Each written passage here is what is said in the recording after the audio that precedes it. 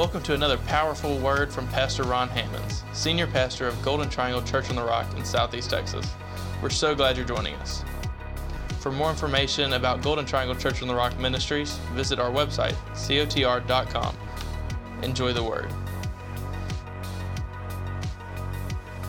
Are you ready for the word?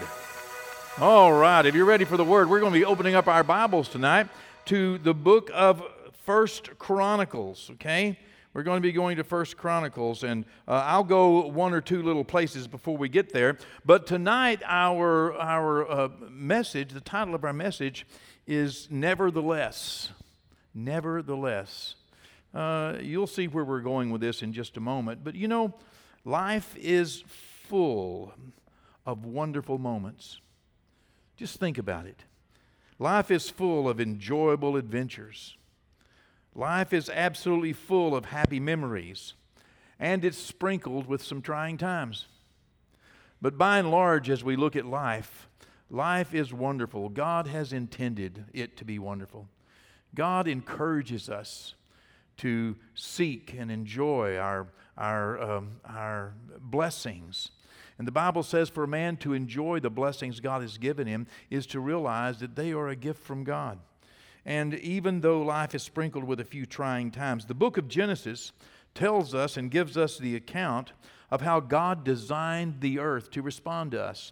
How that God designed the earth not just to respond, but to respond favorably to us. You know, God designed the earth so that when we sow something, we reap it. We have an expectation. In fact, the expectation that God gave us was that He intended the earth to be a place that was safe, that that nature would be a safe place, that it would be supportive, and that the earth would sustain us, and that it would be valuable to us. It would work with us and work for us. That's how God designed the earth, and it would be an environment that we could depend on to be fruitful.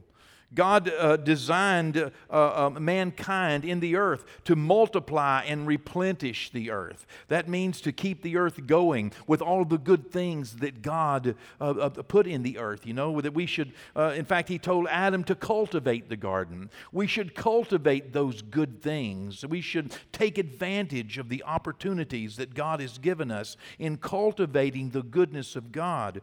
God instructed Adam and Eve also to subdue the earth and to subdue and have dominion over everything that He had created. God intended for our life to be fairly simple. The pattern of life is simple. God said that as long as the earth remains, day and night, summer and winter, seed time and harvest shall not cease from the earth. God created in us an expectation that when we sow, we, wait a reasonable time and we expect to reap from the things that we sow. The labor that we provide, we expect to return from that labor. For example, if you go to work on Monday, you might have to wait until Friday to get paid for that hour you worked on Monday, but you have a justified expectation that if you give something, if you do something, if you work with something, if you sow, if you involve yourself, that you have a justified expectation according to God's creation that we would expect a return. We wait for a reasonable season and we expect a return. And, God even made this promise to mankind through Noah. And we should have justified expectations in life. Life is designed to be fruitful. Life is designed by God to be good. Life is designed by God to be filled with wonderful moments. Life is designed by God to be fruitful. When we plant a seed, we expect to reap a harvest. I don't want to keep hitting this, but it's important to realize that God intends for the earth and for creation to respond to us in a favorable way. We sow in hope, we wait in hope, and we reap in hope. We hope that the fruit of our labor tastes good, and we hope it's enough. We hope it satisfies us. And we hope that it provides enough for us to eat and also for enough for us to sow back into a future harvest. That's what God has given us to expect. God further created mankind not only to be fruitful, but also to live in peace with one another. You know, God gave us an expectation. God gave us a reasonable expectation that we should live in peace with our neighbors, in peace with our friends, in peace with other nations.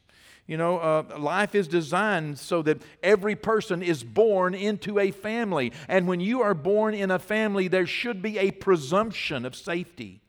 There should be a presumption that the family is going to care for us, that the family is going to take care of us, the family is going to care about us, that the family is going to love us and provide for us, that the family is a safe environment, that the family is intended by God to last a lifetime. That should be a reasonable assumption, a justified expectation. This is the way God designed life. Life was always, even from the Garden of Eden, life was always intended to be a time of work. You know, we were designed to work. God intended for life to be filled with work and filled with purpose, but also have boundaries and limitations. God expects the earth, even in a perfect world.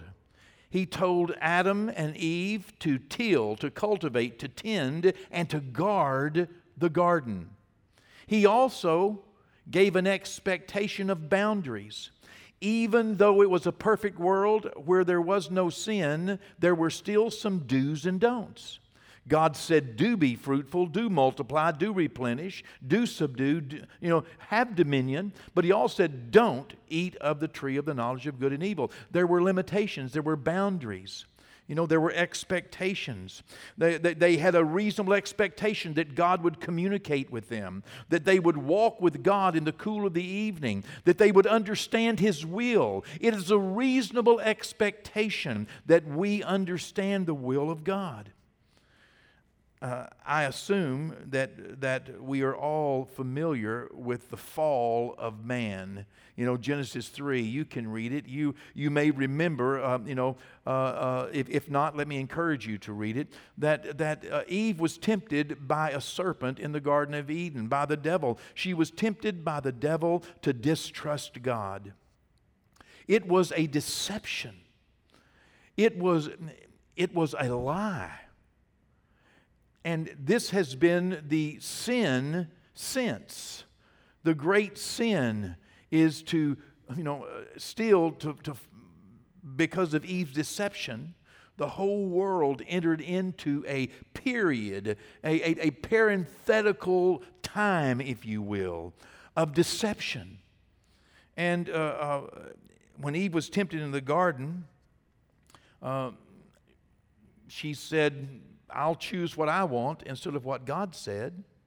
She was tempted to distrust God. She was tempted to feel as though that she knew what was better for herself than He did. And when she ate of the forbidden fruit of that tree of the knowledge of good and evil and gave it to her husband, sin was born. And along with sin came trouble in this place we call home, in the earth.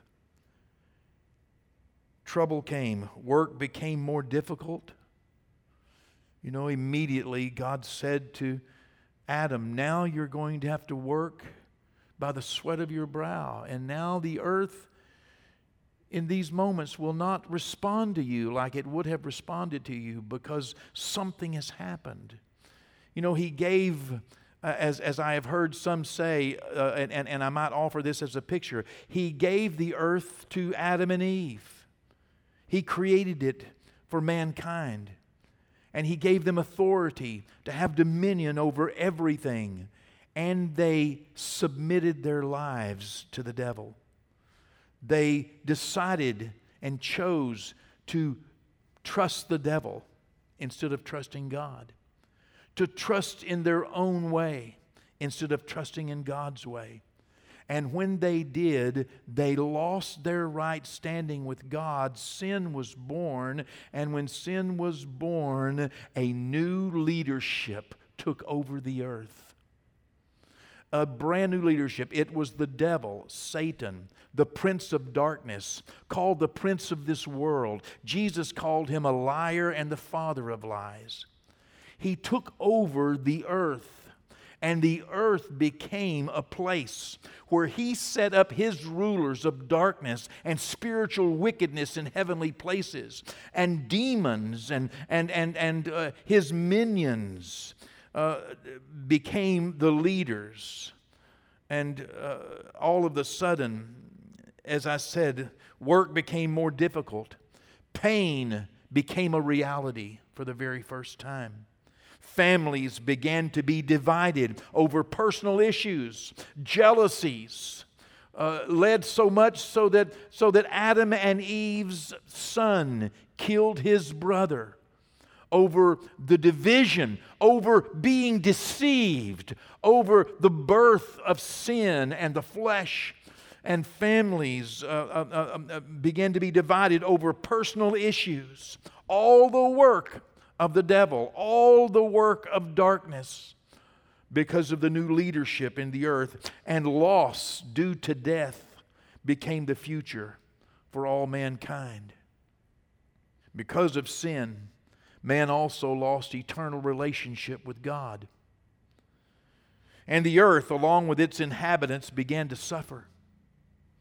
God never intended suffering. He did not design us to suffer. He did not design us to have sickness and disease and worry and fear. He did not design us to suffer the ills that we have seen over these last 6,000 plus years.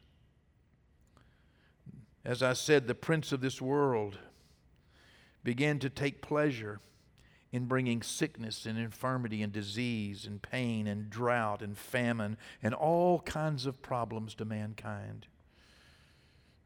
Why? Because we are created in the image of God, and these demons hate God, and they hate mankind. Demonic spirits spread lies. Demons create hardships. They have been successful in this world in dividing nations, causing war, and devastating families. Even in families that you would imagine are perfect, the devil is trying his best to bring division. Yet in all of this, and all of the devil's attempts to destroy peace, to destroy hope, in all of this, God has raised up men and women in every generation who know Him and trust Him.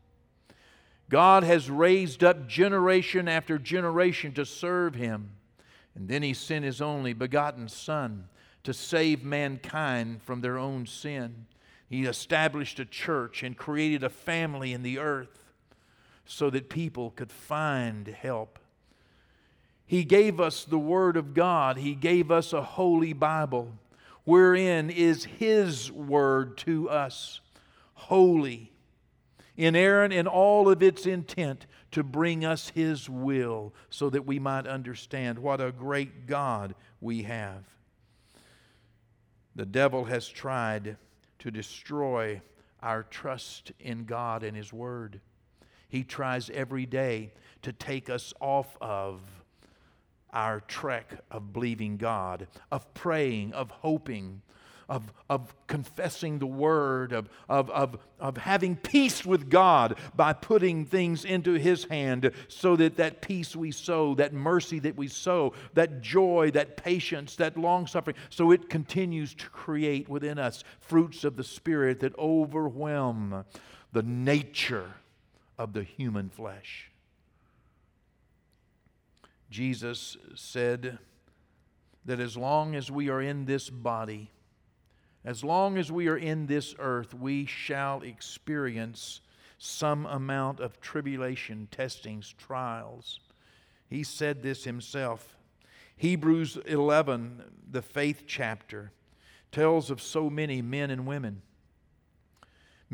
of faith like Enoch and Moses and Abraham, like Rahab and like Rachel, and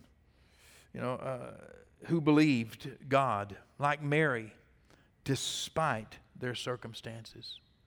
They believed God.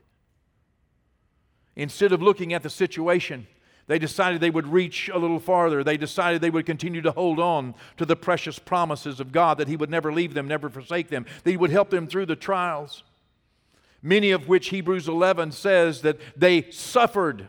They suffered violence, holding on to their faith in God, knowing what Jesus knew when Jesus was facing His moment of great trial. When He was in the Garden of Gethsemane and praying great sweat drops of blood, whenever He was crying out to His Father, whom He knew better than anyone else ever knew. And He cried, Father, if there's some other way. And yet we find out that He conquered those moments in His life, as He said, not only not my will, but thine be done, but as the writer of Hebrews says, for the joy that was set before Him, He endured. He went through what no one could ever imagine going through, especially if your Father is God. Knowing that God created us in His own image. He filled us with His own Spirit. He granted us audience in the heavenlies. He has given us an eternity. And yet, the suffering that we see that Jesus encountered and endured, the Bible says He found a place where He understood, I'm going through this with God, not without Him. I'm going through this for the joy set before me. I cannot imagine. Hebrews 11 Verse 32, 3 and 4 says this, and what more shall I say?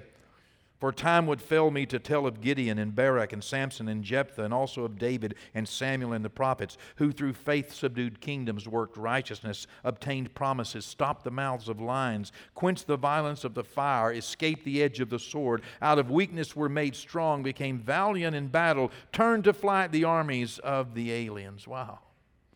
They're right there. Aliens are right there in the book, so you can believe CBS now. Wow. Isn't it amazing to remember all of these great men and women of faith who yet are in heaven today? The Bible says waiting to receive the promise. Since the fall of man and the birth of sin, the devil has attempted to destroy our faith. He's attempted to destroy our hope.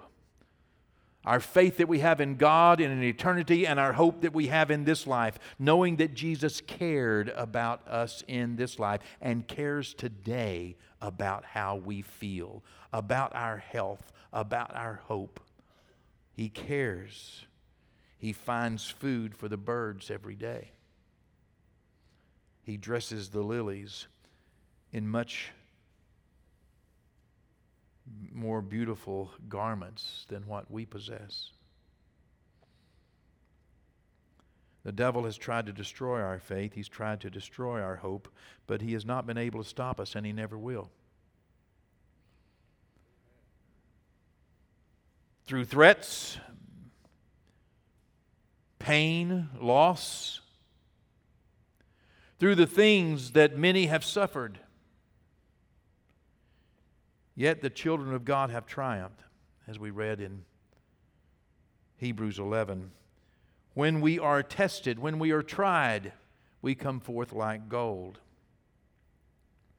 There is an account in 1 Chronicles, where I asked you to turn earlier.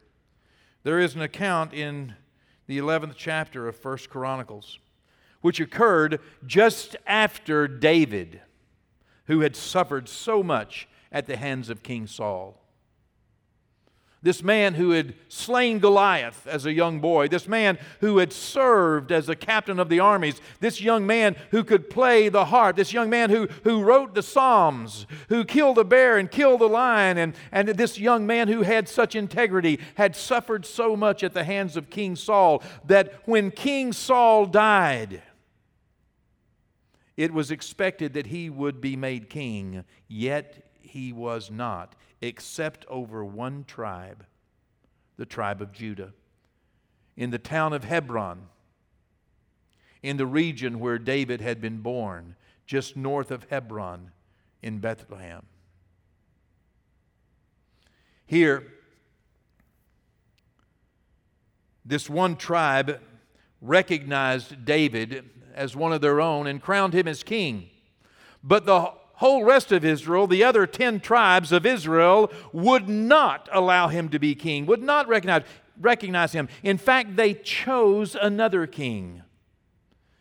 And for 7 years, these two nations were still at odds. This whole family, the family of Jacob, the children of Israel, the children of God, separated at odds. This nation deeply divided. 7 more years. Seldom is something more heartbreaking than a divided family, especially when your name is God.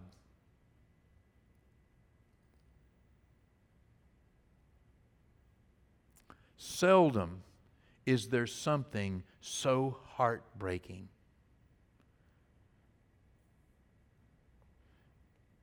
Nothing I know of more heartbreaking than to see families divided, fighting, at war with one another.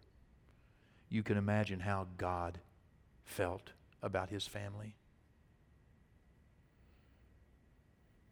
As I said, 7 years later, 1 Chronicles 11, verse 1. Then all Israel came together to David at Hebron, saying, "Indeed, we are your bone and your flesh." What happened? Well, things can be bad and divisions can happen and problems and moments and trial and tribulation and difficulties and disappointments and all of these things can exist, but it does not spell the end. Don't think and don't let the devil try to manipulate you into believing that you are at the end. When you feel like it's over, you give up.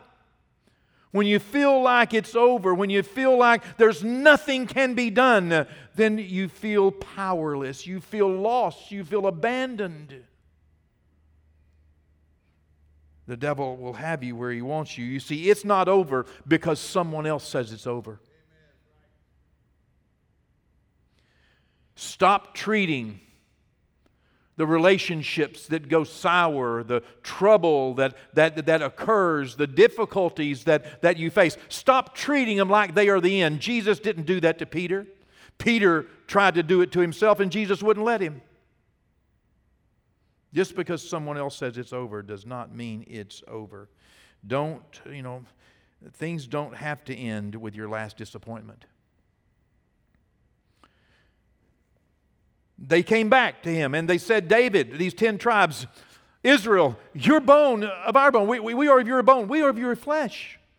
Verse 2, also in times past, Israel said to David, even when Saul was king, you were the one who led Israel out and brought them in. And the Lord your God said to you, you shall shepherd my people Israel and be ruler over my people Israel. After some years, 7 years in this case, after 7 years of reflection, the people who did not like David realized they were wrong. God has a way of bringing a consciousness, yet we are so tempted to treat it like it's over. You see, God has a way of bringing people around with time. Give him time and give him something to work with. Don't make it worse. My first bit of counsel for people that come to see me that are having difficulties is often I just say them, I leave them with one thing: don't make it worse. Whatever you do, and no matter how bad it is, believe me, you can make it worse. Just don't make it worse. Give God time and opportunity. That's what they did. They realized you were really the one. You were the one that really blessed us. You were the one that protected us. Verse 3, therefore all the elders of Israel, remember the ones who did not like him, who did not choose him? All the elders of Israel came to the king at Hebron, and David made a covenant with them at Hebron before the Lord. Then they anointed David king over Israel according to the word of the Lord by Samuel. Wow, according to the word of the Lord. You see, God has the last word. When God says something, you just give him time, you give him opportunity, and just watch and see what he will do. He knows what he's talking about. He knows the end from the beginning. Samuel had been dead for many years, yet the word of God that came through Samuel was still alive. The writers of this word have been dead for many years, yet the word is still alive. The promise that God gave you through someone else, they may have gone on to their moment in heaven, and yet the word of God is still alive. God watches over his word to perform it. Verse 4, and David and all Israel went to Jerusalem, which is Jebus, where the Jebusites were, the inhabitants of the land. Now listen, just because your last problem is over, and David's last problem was over, Israel would not recognize him. His last problem was over. Now Israel recognizes him. They wouldn't let him be king. And God said through Samuel, you're going to be king. Samuel anointed him with oil and said, you're going to be king. And it was the word of the Lord, but yet it had been years, 23 years at least, that he had been chased by Saul. Now another 7 years. It had been, perhaps 30 years since he had been anointed to be king over Israel. My goodness. Now he is.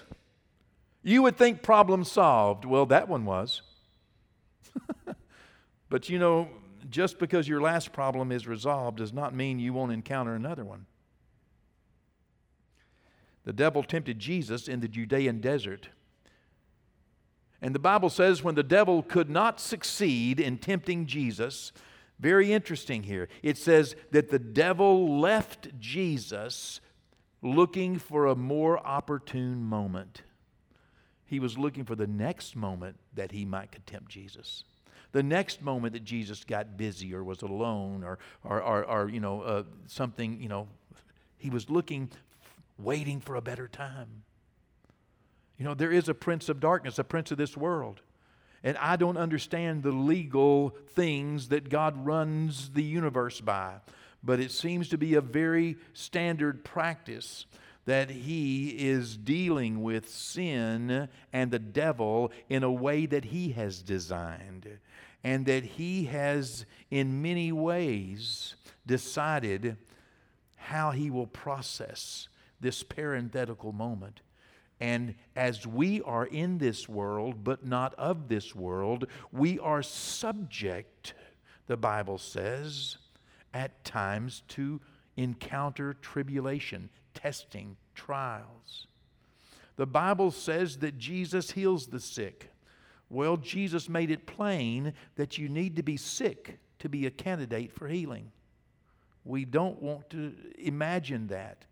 But he said, I did not come for the healed. The healed need no physician. I pray I never have another difficult encounter. But I thank God for the healing I have experienced. And should ever in the future there come a need for me to pray and trust God, I'm going to do just that and hang on and give him time and give him opportunity. That's all we can do in faith, trusting in the grace of God. This last problem David had was not his last problem. Verse 5, then the inhabitants of Jebus said to David, you shall not come in here. You shall not come in here. Wow. Next problem, All of Israel, and Jebus is in Israel. All of Israel made him king, but here the Jebus side said, not here. Not here. You're not coming in here. Nevertheless. Come on, everyone, say nevertheless. Yeah, that's something you need to start, imagining. Nevertheless. Nevertheless. Nevertheless. David took the stronghold of Zion, and that is the city of David. He made it his own. He took it, claimed it, stood on it, lived there. Look, somebody else's word's not the last word. Okay?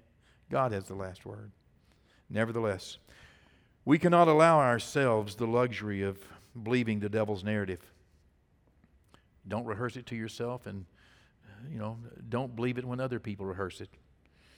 We think what we think, we feel what we feel, and we want what we want because we believe what we believe. And if you are believing a lie, you will want the wrong thing, you'll think the wrong thing, and you'll feel the wrong thing. We cannot afford to believe the lie. The devil will lie to you about everything. He will.